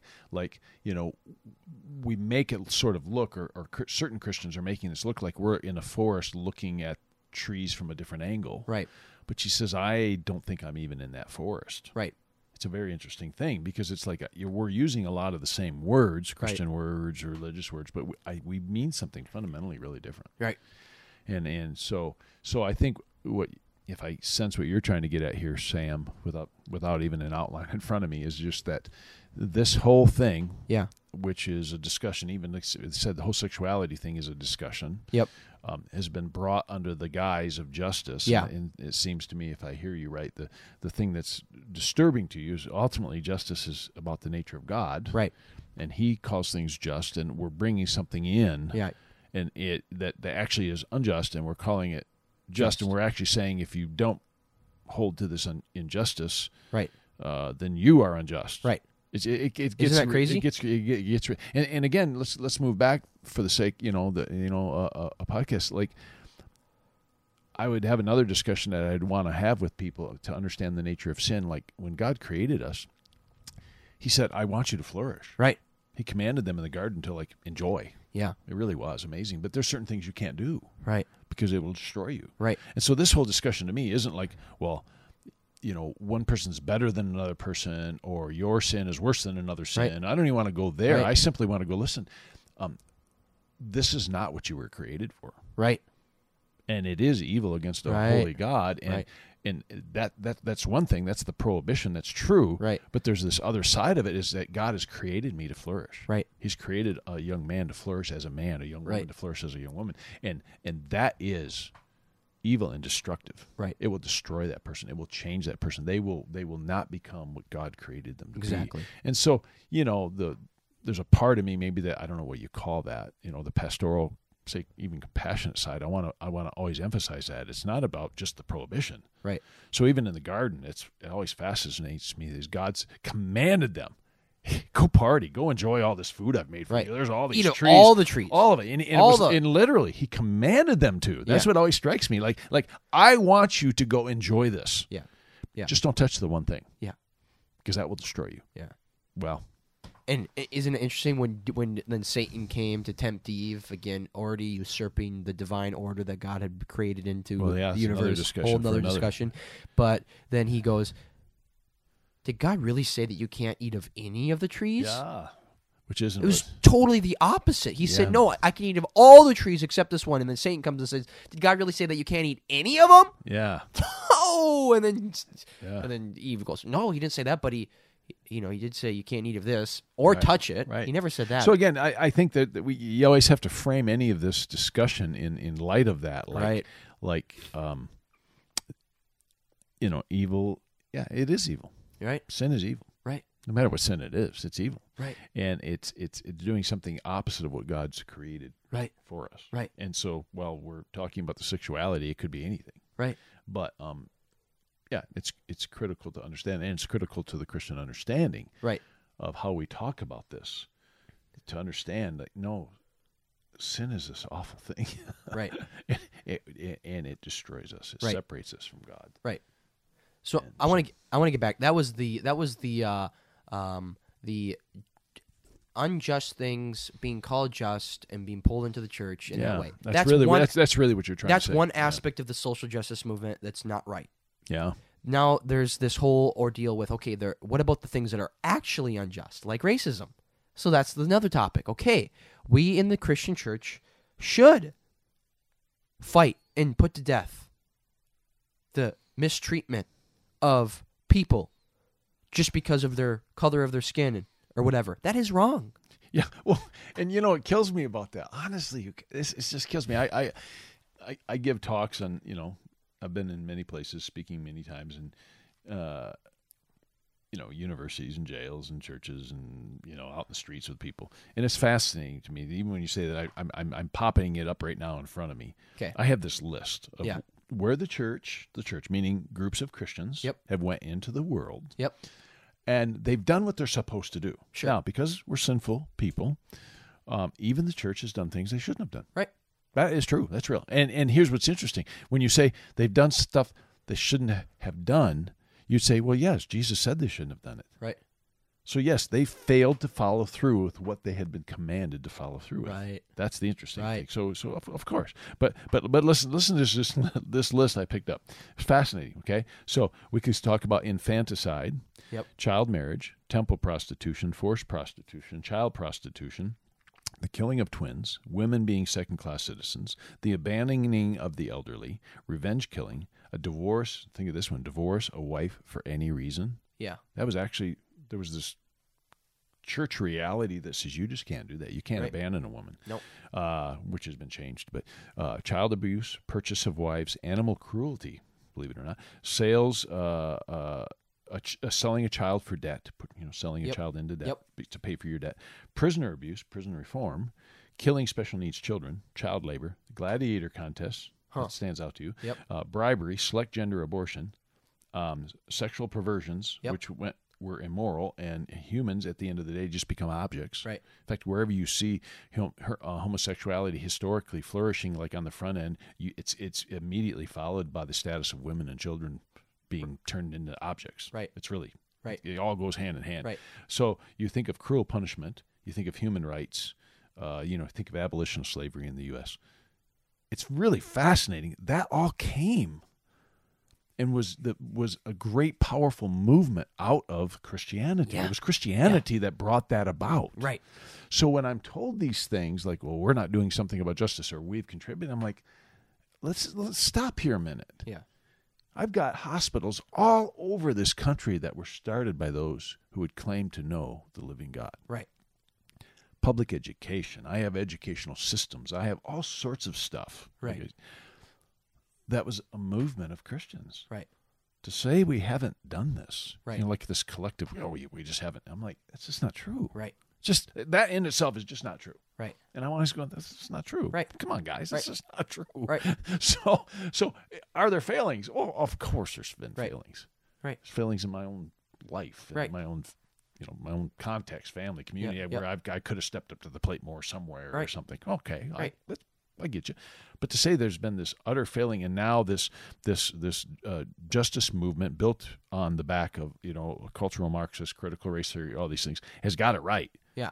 And we have just got it all wrong forever. I just go, I don't know. Something's really awry at that deal.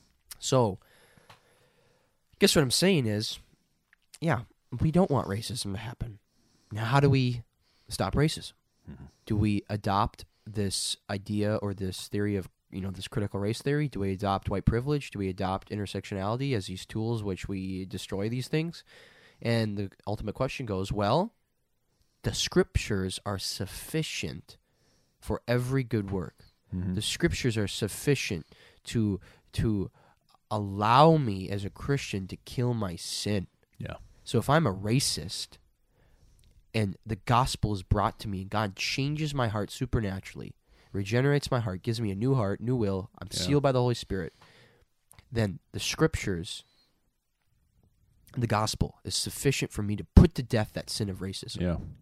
I don't need to adopt this extra biblical idea invented in the universities, the law universities in the 1980s, this idea of critical race theory to kill my sin of racism. Isn't that funny? This is funny. Okay, so I grew up just, if I could be a little autobiographical, I grew up in northern Michigan, small country town, outdoors was a big thing. Basketball was a big thing. You think of Hoosiers. It's what it sort of feels like. Right. We loved basketball. We loved our Friday night football games. Small town. Right. And I grew up hardly ever, meeting or hanging out with anybody, another ethnic group. I just didn't. I just wasn't exposed to it. Right. And certainly there was, when I look back, there were jokes and, prejudice, racist kind of jokes and sorts of things. I mean, I'm not oblivious to that. But it was funny to me because then I came to, I came to know the Lord in the university setting, became a Christian, and Christ really rescued me. And in time, I found myself like at one time I was, I'd been a Christian for a number of years at that point, say 10 years or 12 years. I was at this great big men's event in our country called the Promise Keepers event, and there was this big push or big discussion about about racial reconciliation. Right. And first of all, the reason it's interesting is I thought, well, I didn't even know that was a big deal because as a Christian, I just naturally as a Christian, I saw all men created in the image of God, and it wasn't even a point of discussion for me. Right. And secondly, what's really funny is the guy that went to me to this event, we both came from California and we went to this event in Colorado, it was a black guy. Yeah. And I'm like, I looked at him, he looked at me, I mean, I didn't even know this was really a big issue. Right. Now, in certain places it is, and the church needs to address that, right? Where it's appropriate. But I just found it interesting, just as a Christian, walking with God, I didn't get that there's any big deal. Right. And I grew up in a place where it wasn't like I was immersed in a multicultural world. Right. It was a pure white world with lots of jokes, ethnic jokes that are inappropriate. And so I just find it interesting. And then today, much of my work, my ministry, I'll be traveling in a few weeks here with, and literally, in a real sense, the core team that I'm with, I'm like the only white American guy. Right. And then we're bringing in couple other American white guys, but it's all, other cultures, other ethnics, other languages. And I'm like, you don't even think about it. I really don't. I'm being honest with you. I'm like, no, these are my brothers. What's the big deal? I don't. But that comes from just the gospel. Yeah, the gospel. And I think that's where I'm trying to get. Yeah. The answer to this Yeah. is called the gospel. Yeah. It's All are called one a in man Christ. dealing with his individual sin. Yeah. And coming to faith in Christ. Right. And then as we grow in Christ and we see our individual sin, we contend with it. Yeah. But it's not this larger construct of some systemic, we need to solve this governmental system. Doesn't mean we don't weigh in, say things. We have forever. We've been active, the Christian community has been active in like the pro-life movement. Right. Like we need to stop the killing of babies. Right. But it's interesting, social justice movement says that we needed to fight for the rights of the women to make the choice. I know, isn't it? Isn't that interesting? That's another one of the sexuality thing too, is like here we have this extremely unjust thing, murder. Right. Now, Sam, isn't that what you were saying earlier? You had shared something earlier. Maybe it came from Stephen Hicks, and you brought it up in a couple of these podcasts now. So at the end of the day, it's actually It actually, the social justice movement and those that are like embracing it, postmodernism, Yeah. is not a big diverse thing. It is a thing, Yeah. right? You know what I'm saying? Yeah. It's a thing. It's a view. Yeah. And you have in that view, you adopt a bunch of things like you're saying, like you think you'd find postmodern, if you want to say it, postmodern social justice people going, abortion's wrong. Right. No. Right? Yeah. I mean, you've brought this up a 2 days in a row to me, and I thought I hadn't thought about it like that as much, but I see it. Yeah, I see what you're saying. This is interesting. Let me read a list, and I got this from Vodi Bakum. I mean, goodness, the sovereign nations thing. I'm going to give it a push again, like Dan already said.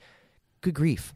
If you want to listen to just to get a good synopsis of what's going on here from a Christian perspective, I tell you, go to that sovereign nations, and the gospel, social justice and the gospel. Yeah, do you post links on your podcast here? No, I don't really know how to do that. But it's YouTube. Just go YouTube it. You'll find it. People are smart enough now. Let me read. What are social justice issues today? Outside of the ethnic minorities, the feminism, LGBTQ stuff. These are also social justice issues, defined by the social justice movement. Oh yeah, go. Climate change. Oh yeah. Veganism, vegetarianism, income inequality, animal rights, universal health care, access to abortion. Mm-hmm. These are all social justice issues. Yeah. And ironically, very interestingly, they all come from kind of postmodern thought, but they're all leftist political stances. Yeah. So that's the interesting thing. Yeah. You would expect with postmodern theory, you would find a diversity of people all over the board on these issues as postmodernists, but unanimously, they're really radical left-leaning thoughts. Yeah. So it's so interesting. So interesting. Yeah. So, I mean, where were we? You were getting at this where were we getting at? Oh, yeah. How do we kill racism? Gospel. Bible.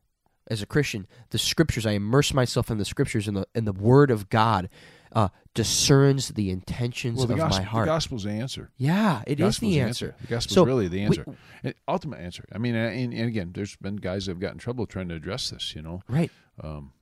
And it's like, no, the gospel is actually the answer. The answer. It's the answer. It's actually even before, a government change, a political change, war. Right. I mean, there's some writings about that. They were like, maybe I realize we entered into some war to stop things that were wrong. But maybe, the gospel is really the better answer. Man. Proclamation of the gospel. Oh, man.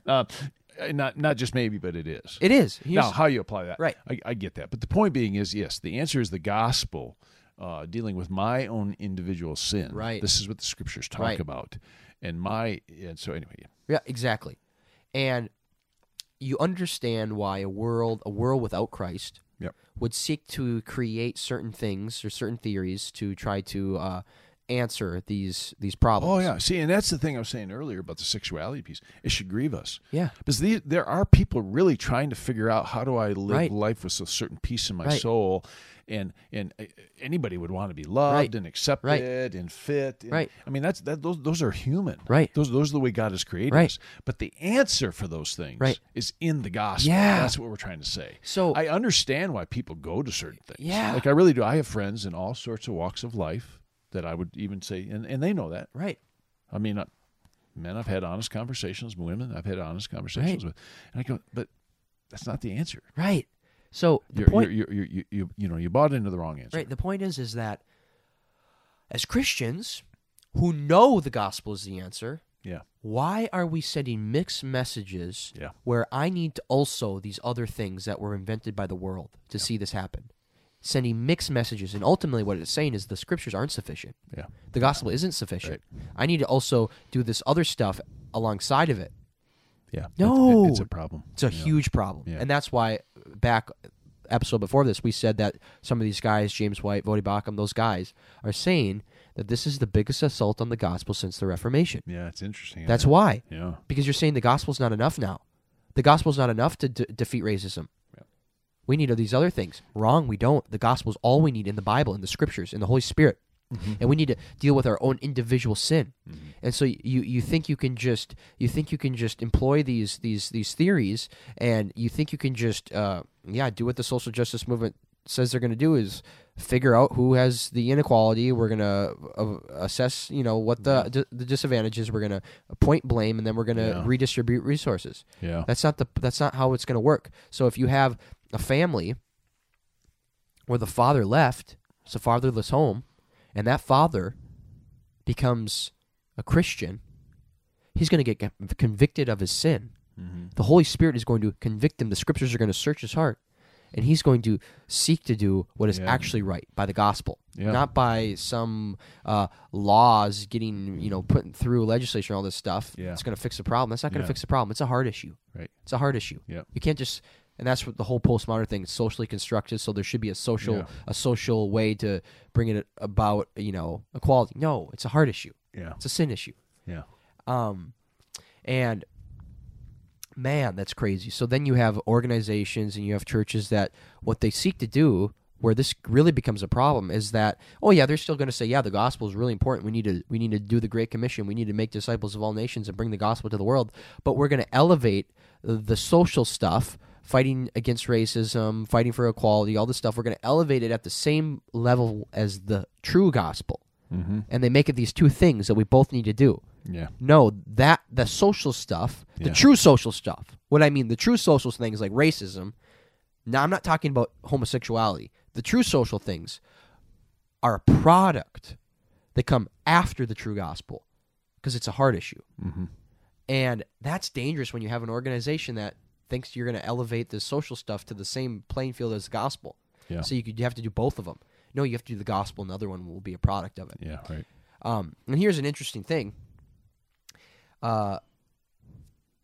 This is one of the ideas that's going around in some of these Christian organizations, these Christian movements. Mm-hmm. One of these ideas is that, and Dan and I were talking about this, and we'll end on this because we've already gone pretty long. Yeah. Hopefully you've been able to go. We'll end on this. This is what's so dangerous about it. Oh, is this dangerous? They say, we're going to think about this a little bit. The greatest injustice is that non-believers aren't getting the gospel. Are you going to actually end on that note? I'm going to end on that. But we're going to talk about it just for a little bit here. Here? You need to come back to that. Man, but I just want to elaborate on it just a bit. Think about what we've been talking about, justice. The greatest injustice, this is what some of these people are saying, the Christian movements and stuff, the greatest injustice is that non-believers aren't getting the gospel. Whew. Oh, here's the deal. That is saying that the gospel is somebody's right. And if it's somebody's right, then it would be unjust for them not to have it. Right. Well, they're a victim. Yeah, and they're a victim. And who are the oppressor? The oppressor are those that are Christians who somehow are disobedient, right, and not bringing the gospel to them. So once again, we've set up this construct of an oppressor versus an oppressed. Right. But think about this. Think about this. Think of what it does. Wow. If it's unjust that the non-believer doesn't have the gospel, that would make it logically that the non-believer has the right to have the gospel, which means they have the right to receive grace, which then destroys grace. Because what is grace? An undeserved gift, unmerited favor. You did not deserve it. What do you deserve? You deserve hell. And now, somehow in this weird lingo of adopting these different terms, I'm going to say that it's the non-believer's right to have the gospel, the right to receive grace. Well, then that's not grace. Yeah. So, well, it messes up. Oh, you get excited. Look at you. It messes up a number of things, though, right? I mean, it messes up the whole idea of justice, right? Yeah, that's the point. Like, oh my goodness, like, it just confuses the whole thing. Confuses everything. Confuses the gospel. Confuses the gospel. Yeah. It confuses the gospel, and so then what do you have? Here's the interesting thing. Then, if the gospel becomes a non-believer's right, then you have, and then in the middle of this, you have a non-believer being maybe a homosexual man, and he's living a homosexual life.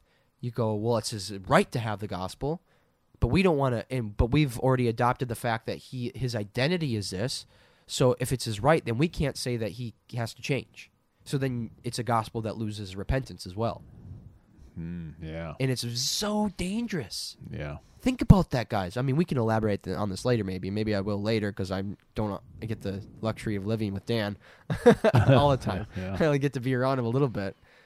But I guess, man, isn't that interesting? These are interesting twists, aren't they? Oh, deceptive twists. Yeah, and I think from Satan. It's always the interesting thing to me about all this sort of stuff. I think we talked about that the other day. Is that all of this stuff are always these subtle deceptions and twists. Yeah. They're not this radical. Well, and Satan, he disguises himself as an angel of light. This is how it works. Right? Oh, this is absolutely so subtle. I remember when It's not going to be just this blatant boom. Yeah, that's the problem. And so you see these subtle things, and I can understand why people start sort of adopting them and believing them because, it's heartfelt. It feels right. But you got to go back and go, wait a minute. Let's start with who God is. Let's start with the scriptures. Right. Start with the gospel. And you go, if you started with that, you wouldn't end up. You wouldn't end up with that. You wouldn't end up at this place. That's my fundamental problem. Yep. It really is. I can appreciate a lot about even academics, study, scholarship. I mean, you're sitting in an office with a lot of books. Yep. I'm in awe of brilliant minds. Right. Even non-Christian brilliant minds. Right. But I would like in lots of cases disagree with them. Right. But I'm kind of in awe that they're brilliant. Right. Like, what a genius! My goodness. Right. But just because you're a genius and you have 3 PhDs doesn't mean you're right. Right. Exactly. That's another thing that happens. Oh, they're the expert. Well, yeah, I have an authority that says they're not. Right. Scriptures. Way everything gets scriptures. Right, and this is where you end up with, the behavioral sciences become really complicated. Psychology, sociology, political science. I know those are being addressed by others now. Yeah. But their fundamental presuppositions are not Christian presuppositions. Exactly. They're not biblical presuppositions. Man. They're starting with man. Burdens my heart. And again, I'm not saying that they don't go out, do some studies, come up with some evidences of something. Right. But it's what you do in the interpretation of that. Yeah. And the very fundamental. Here's the bad thing, though. Let me finish. The fundamental academic field of study. Here's how I explain it. Let's say you walk in, you're already walking from a society. You're 15, 16, 17. You go through high school. You've heard a bunch of things. Now you walk into the university and you take Sociology 101. Right. And let's say you're a Christian. Yeah. Even if you're not. But the point being is that you that textbook, those theories you're being given, were not grounded with the same beginning point of who God is, the scriptures, the gospel. They're different. Mm-hmm. And you kind of learn this theory and it sort of makes sense, and you look around the world and you're, well, that kind of fits. Right. The idea or the evidence. Yep. But you haven't thought through it in light of where did this come from, right. and the foundations I'm talking about with presuppositions. Well, now you learn. So in a simple way, I always describe it. You learn, Sociology 101. Then you go the next year and you get Sociology 201. Right. Then you get 301. You get 401, and you realize that you're building. You're building something here. You're building a worldview. You're building a philosophy of life. Right. You're building a way of thinking. Right. But once again, you've got to go back and say, what was this built on? It was built on a presupposition 101. Right. And if you went before Sociology 101, you would find that much of what has been built is built on a secular view of the nature of truth, a secular idea of secular, by the way, means, God's out of the picture. Just man is here. It's built on man. Right. We're going to start with man. Right. Now, if I wanted to be, kind of theological here, and I think it's fair to do that, right? Like I could say, well, this is what happened in the garden. Right. Like, did God really say? Yeah. And once again, we've said this already. So Eve becomes the arbiter of well, I'm going to decide whether I'm going to go here or there. Well, she didn't really even have that position to decide, really. No. She should have just submitted to God and said, no, God's right. Right. Because he's God. Right. And I'm going to start there. And he said, well, she didn't. Yep. And then there's consequences. But again, think of domino effect. Yep. It sets up one thing to the next thing, next thing. So all of a sudden, what I was saying earlier is you have somebody who studied this field of study, and they could even be a Christian. Yeah. But they have a lot of ideas and theories that you go, I don't know. That doesn't necessarily fit the biblical grid. So I think it's just a fascinating thing. It's a fascinating to understand that that's happened. And so I have to start with the right presuppositions. That's why I'm always beating that drum. Man, and this is the scary thing. I'm always beating this drum like, you got to think of God. You got to recognize who he is. He has the complete capacity to reach down and give me the knowledge that he wants me to have, and he has. Right. And I'm going to go there, and I'm going to start my whole framework the best I know how there. Right. And then trust where I blow it and kind of come back to it, and we have to start there. But this whole thing we're talking about today with social justice, all these tenets of it, they don't begin with the same presuppositions that I begin with. That's the problem. And here's the scary thing. I'm just going to draw this out a little longer. You are? Just a little bit. Oh, my. Because we're talking about the scriptures. We've got to start with the scriptures. But then the social justice movement And when certain Christians adopt it, they say, you're reading the Bible through your white lens. Yeah. And then you can't come to certain truths because of your white privilege and your Sam. white lens. Sam, I was in a meeting. So Oh my. so that means you have to take into account what how the black person reads this text, how the transgender person reads this text, how the gay Christian reads this text, all these things. And so you are automatically in your whiteness blocked off from certain truths because you're reading the text through your certain lens. That's unbiblical. That's wrong. That's wrong. I'm laughing because you get excited. Well, it's so unbiblical. It's totally a tactic of Satan. Yeah, that's wrong. It's And deception. you have a story? Well, I had a story where I was in. Say the story. Well, you've heard this, but I'll make it simple. I was just in a meeting. Somebody was wondering. It was a meeting with a church. It was a group of people that were interested in missions, and I don't know the whole context. And the guy I may be misunderstanding what he was saying, but it did fly right in this whole thing. Wondering about me going to a particular country and what makes you think that you can, be effective there. And I'm like, well, the men I travel with are from there, and they tell me that I'm effective when I open up the Word. And Yeah. I said, really, what we try to do is really emphasize just the Word of God, and Right. we preach it to them. Right. And his comment to me was like, but do you realize your Bible was translated by white European males? Yeah. He actually said that to me. Yeah. So basically, That's what something he's you saying hear a is lot that today. even though I'm taking my Bible over there and I'm preaching the Word to these people, it's completely biased because the way it was translated was biased as white. I mean, I think that's what he's saying. That's exactly what he's Again, saying. If Those you're white- listening to those this white and you want to correct translators, me on that, they correct me. translated But through their- But that's at least what I'm like. Whoa, really? And it was just, and I've heard this sort of stuff in many different settings. I'm like, wow, like this is really like pervasive. It's like it's kind of went everywhere. Right. So I can't see, but you got to understand what people have to understand is when we say that thing, catch the other subtleness of this. We're sort of saying that, like God, let's think of it this way. Right. I don't think of God this way, but God's somehow in this throne room, and He wants to get me this information. Right. And somehow it's got mistranslated. Right. By white European males. Right. And so now His servants, those who are seeking to walk with Him, got it all jacked up and screwed up. Right. And He's wringing His hands. Right. Like, oh my, like, Yeah. they got it wrong. Right. Do you understand? See, I have a confidence that God is there and He can really speak and affirm these things. And there's been this whole process, and we can critique the process, Yeah. but the process is pretty stinking amazing. Right. And could we say there could be failings in it? Oh, sure. Right. But it's so overstated Yeah. that there's a failing. Right. It's more amazing that I will sit here in a couple of weeks with a whole group of men Yep. from 8 different countries. Yeah. Completely different ethnic groups. Right. 250 men in a room. And Right. we all, Right. within the center of the gospel, Right. if you will, and the scriptures, if I could say it this way, speak the same language. Exactly. It's amazing. Yeah. Now, there's some subtleties this way, that way, Yeah. very subtle. Yes, but they're not. They're what we would say in our exegetical hermeneutical study. Right. Oh, you could overstate something. Yeah. And you could understate something. Yeah. But you can't counterstate it. Right. Like, Man. well, of course. Right. And that's why we work with each other. But Right. but the essence of these objective realities that God wanted us to know, and numbers of them, if you want to say it that way, Right. are very, very clear. Right. Very Man. clear. Very clear. So Oh man. that's a good It's a point. burden. And there's still so much to talk about. Man. Whew. Okay, we're gonna end it. Oh, good grief, we got like an hour and 45 in this discussion. Okay, we better go. Hey, the cool thing about a podcast, if you're listening, is that We'll come back. you can pause it, you can go back to listen to it. You don't have to listen to an hour and 45 in one sitting.